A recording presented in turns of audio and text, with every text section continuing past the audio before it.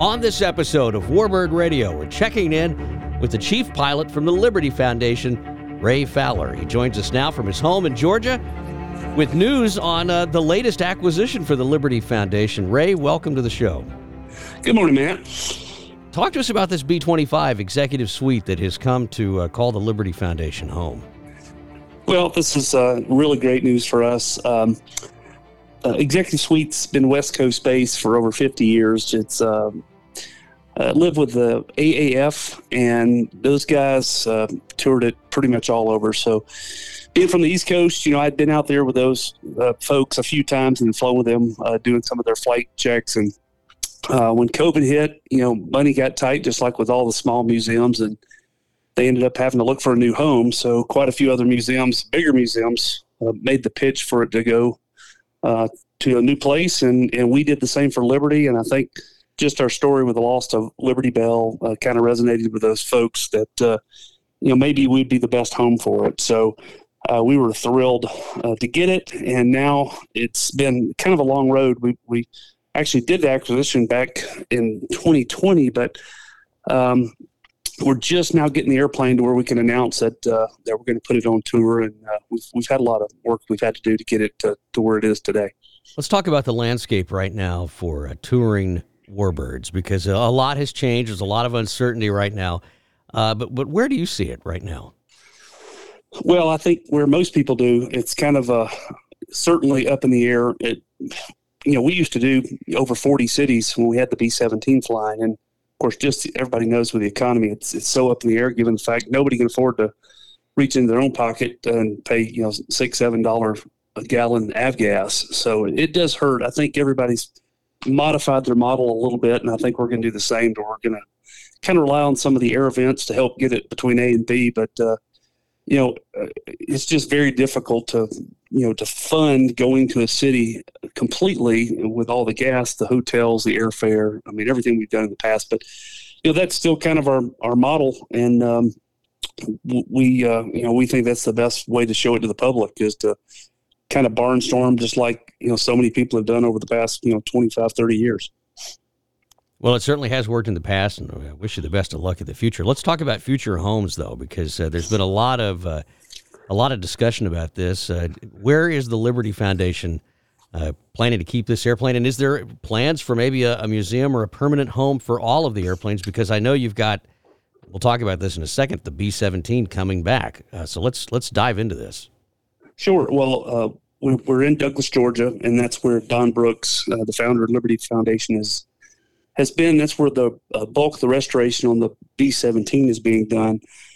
We are kind of looking for a new home. We have for some time. So in our heyday of touring, we actually would start every other year on the West Coast. It just strategically was a better plan for us to have the airplane already in position to start touring. So we've always really enjoyed having a quasi home, which we kind of would just find a place to put the airplane over the winter and do the winter maintenance. But since the executive suite was based on the West Coast, we really wanted to keep the airplane out there anyway. It's kind of, where people recognized it also for the members of the AAF that used to, come out and enjoy and play with the airplane. It was based in Camarillo. And, quite frankly, we would have probably kept the airplane there, for the next bunch of years. The CAF is based there. They have a B-25. It just wasn't ideal to be there. So we're looking for a West Coast place to base the airplane. There's quite a few options out there also. So not super convenient for me and for several of the people that, fly. But, since, in theory, we'll only have it there over the winter, and then we'll have it out on the road from there, since we've always been kind of homeless anyway, more like carnies flying around the country. So it would be so nice to have the airplane in a place to where people can walk in and see it and enjoy it. So we're looking at a few places, and I think if a couple of these pans out, we're going to have like a wonderful home that's West Coast or West Coast space-ish, to have the airplane when it's not on tour. And is that both? Are you thinking all of the assets that the foundation has, or are you thinking just the B-25 right now? Well, man, undetermined. I think all of them would be amazing to have there, just because again, it's so difficult to raise money, when you're just going stop to stop. But when you have a home and people can come in and see what you have, it's a little better, a little easier, but it's still so tough, to be a small museum. I think, unfortunately, I think you're going to see more and more of the smaller museums that kind of like Liberty struggling, because it's just, we had such a great number of people that flew with us. I mean, gosh, I don't know how many millions of people went through Liberty Bell, and certainly we flew tens of thousands of people that it made it a little easier for them to make small donations to keep the airplanes flying. But when they're not kind of in front of you, it's hard to ask people for money. But so I don't know. It's I sure would like to keep everything here in Georgia, just since I live in Georgia. It's pretty convenient to go fly the C-47 and the B-17 you mentioned. It is making amazing progress. So like everything, it's 90% done and 90% to go as far as the re-restoration of the Liberty Bell. But it will fly again, and I'm excited about that. But if we align ourselves, I mean, there's quite a few other folks that have quite a number of Warbirds that really want to put them with the Liberty Foundation to display. So just got to find out where's the best place to go. Yeah. Well, the West Coast, certainly a great home for Executive Suite, which, by the way, has been, sort of rehabbed, repainted, and we saw down in Lake Charles down there at that wonderful facility. And it looked like Chad Hill out there working on it with Django Studios, and Chad does amazing work. I mean, he's really picked up the torch over the last few years, and he's run with it, putting himself out there now, not only just doing artwork, but also painting on airplanes. And what a guy to be able to do that. Oh, Chad's amazing.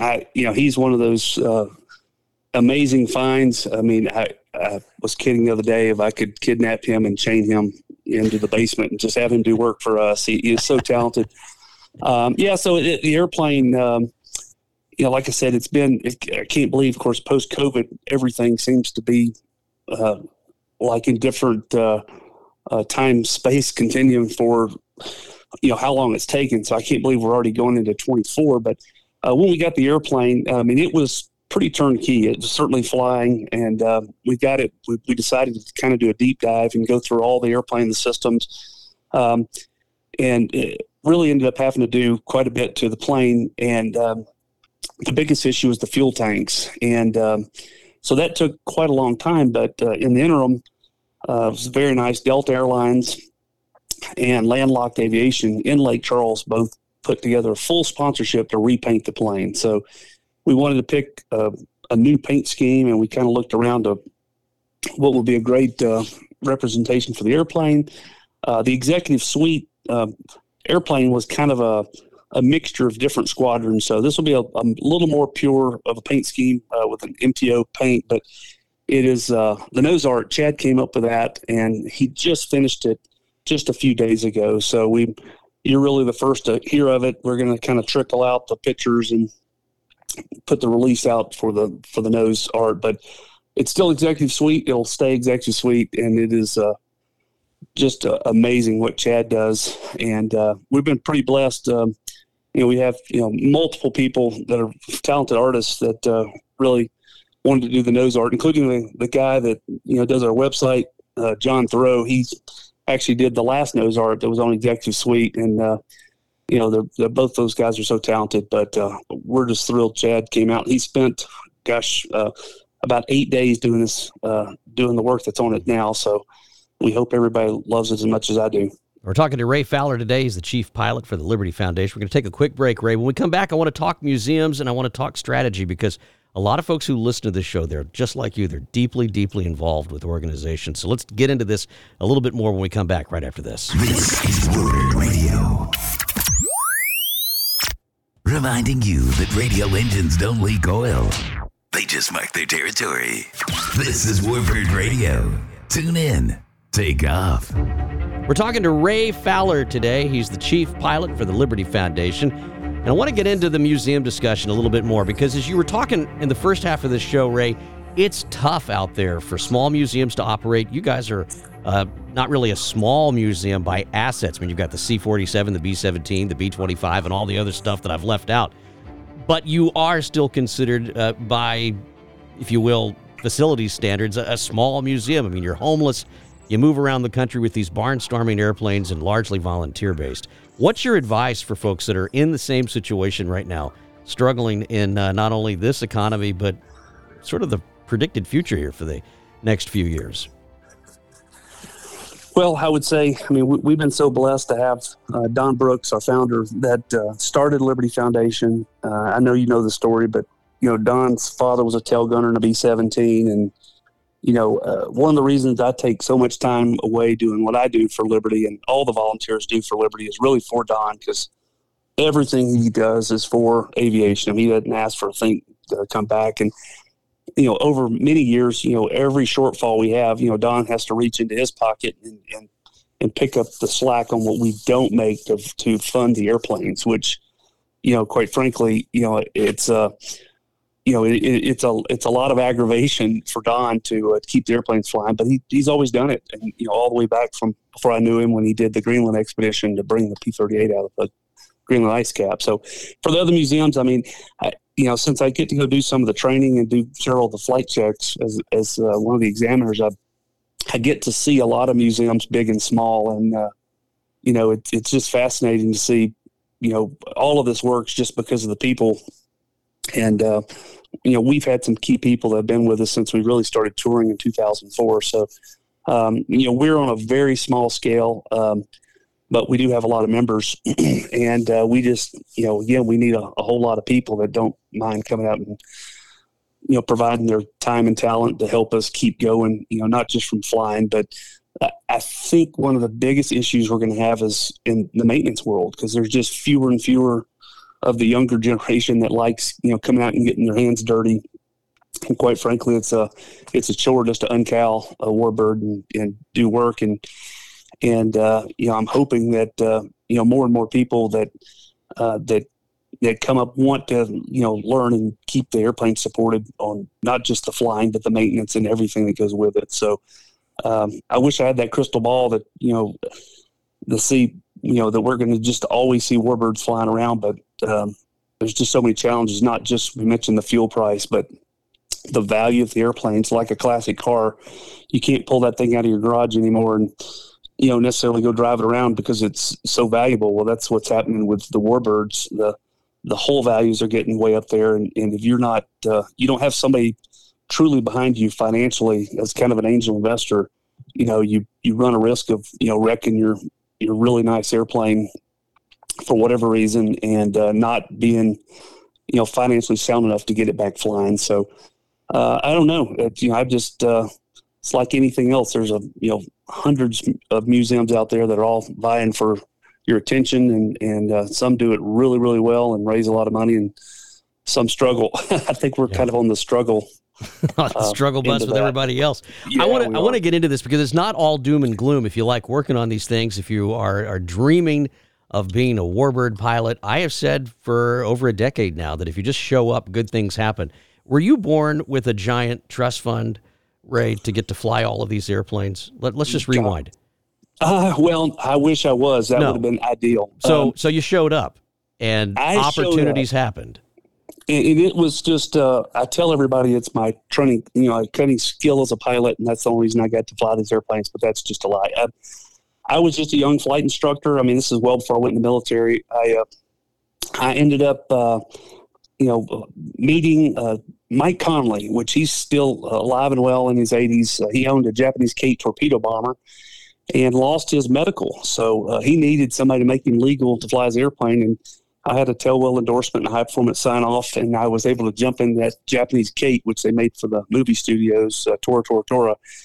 And so, I just right place, the right time, and got a bunch of heavy tailwheel time, And this is the one that Alan Armstrong still owns. That is the same airplane. Yeah. Yep, absolutely. And Mike still lives South Atlanta and Griffin, and then at that point, just met Steve Collins. Steve had the P-51 Old Boy and started flying his T-6, and then he offered me the ability to fly the P-51 at a very young age. So, at one time, I think I was trying to get enough gas to get in my car to get to the airport to go fly off in a P-51. So, but it's possible. I mean, and that story is still So true. And when you talk about rising cost of hulls and insurance and having these angel donors, are you seeing the trend that I think it's a trend now that most of these Warbird owners, the vast majority of them, really don't fly their own airplanes anymore? There is quite a bit of that. And it's such a small community. I mean, now, people kind of know, who has the qualifications to just go climb in and move an airplane. But we do need the young folks to step up, and the issue is everybody wants to fly them. I mean, they are unbelievably cool, but there's, the flying is such a small component, as not only showing up, but the people that come out and, stand out in the sun and help, sell hats and T-shirts and, clean on the plane and help with everything else. I mean, I remember back when I was young, sometimes you'd have to go, do the lowest end job for some of these touring airplanes. I mean, I flew for Collins Foundation. I flew for EAA.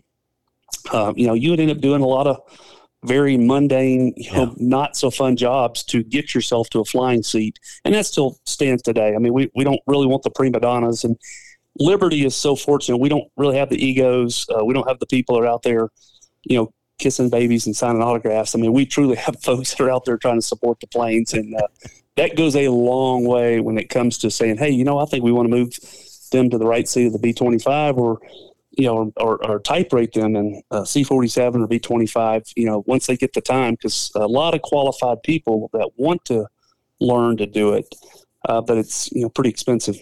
Yeah.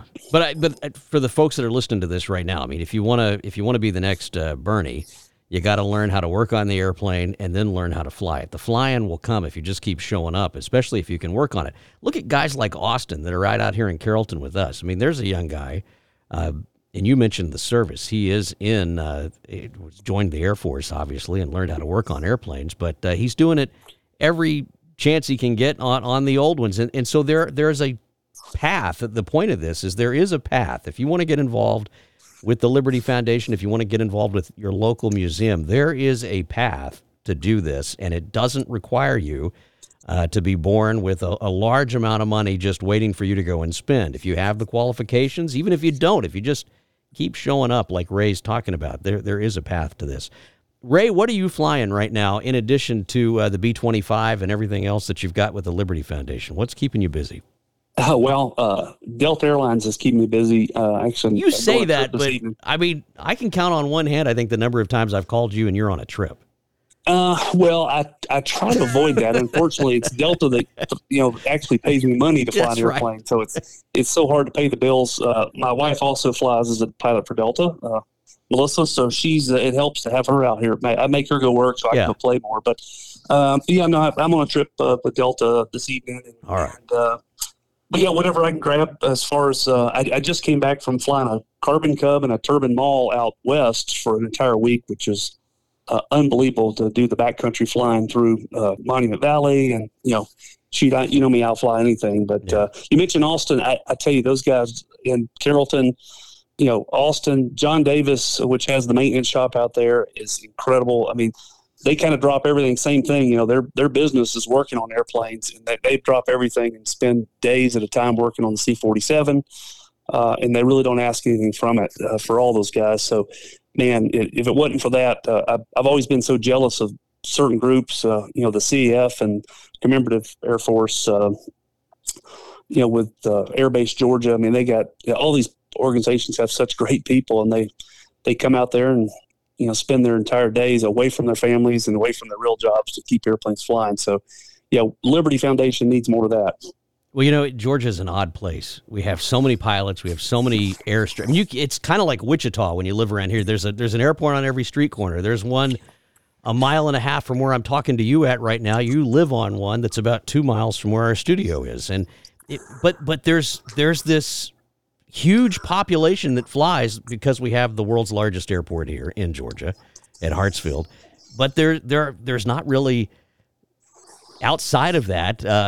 There's not a lot that goes on here. People have airplanes. There's airplanes moving. There's all this stuff that's happening here, but there's not outside of the CAF, really, a thriving, someone's going to come at me for saying this, a thriving flying museum. in the state? I agree with that. It is so difficult, just because, I mean, when you have the like the CF, I mean, location is everything for people to come out and spend time with the airplanes. Again, we've always kind of hoped that eventually we'd have somebody come in that would be an angel investor that would come in and give us a really large check to build a facility around. But it's just so hard to find these days. There's certainly a lot of people out there that have built unbelievable museums in the country that are super well funded that I go to, and I'm just wishing I lived like 10 miles from that museum so I could just stroll in every day and go fly their cool airplanes. But Georgia's a bit of an anomaly. You think with Delta being here as big as it is and the aviation community, it'd be big. It's but you're right. I love living on the grass strip here, and everybody just kind of keeps to themselves. But and it just gets done here. That's the thing about it. I mean, it's where I live. We're right on the flight, path, not only from Atlanta, but also into Carrollton there. And there's all kind of stuff. I mean, the Beach 18s and C4, I'm not going to name names. I think you've flown over in the Mustang, not even know. Sure. But there's all kinds of activity here. And it's just an odd state in that there's not more, I guess you could say, organized activity, just a bunch of cowboys that seem to fly cool stuff. And it's great. And I love it. But and I think that's the song of a lot of areas. There's a lot of people that are involved in this, and my point to you, if you're listening right now, is just get involved at any level, and who knows, you might wind up like Ray Fowler. And as I like to say, it's always a good day to be Ray Fowler. So far, I mean, I'm very blessed, and like you said, some of the small museums like Liberty gives people the ability to play with airplanes that they otherwise couldn't. A lot of the rich guys over the years, they kind of have their toy collection and they keep them behind the hangar door and nobody gets to play. So, get involved with any of that. And of course, from, my public service announcement for anything in aviation, one of my sons is down at Middle Georgia. I mean, he was set up to go to Georgia Tech, and he's at Middle Georgia going through the flight program because he wants to fly airplanes. And, man, it is what a great climate to be in, to want to fly airplanes as a young person. I mean, it's people are going to throw airplanes at you professionally, which is pretty exciting. I mean, I wish I was, 18, 19 years old again, trying to get a flying job like I was. Yeah, you wouldn't be starving to death today. I'll tell you that. Stupid money. That is a fact. It's a great time to be involved with aviation. How can folks find you in the Liberty Foundation, Ray? Give them the address.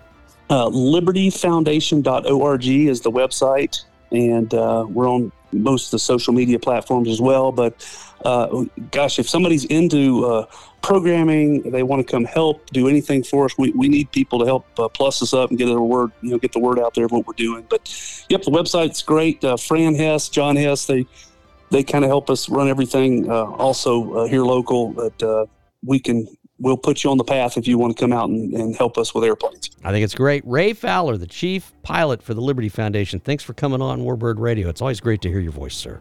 Thank you, Matt. We'll talk to you soon. If you like Warbird Radio, please follow, share, subscribe, whatever you'd want to do. We're on YouTube. We're on all of the major podcast platforms, so sign up today, join the newsletter, join the fun. We'll talk to you next time right here on your home for the latest and greatest in vintage military aviation news. Warbird Radio, glad you're here. Lock and load. This is Warbird Radio. Tune in. Take off.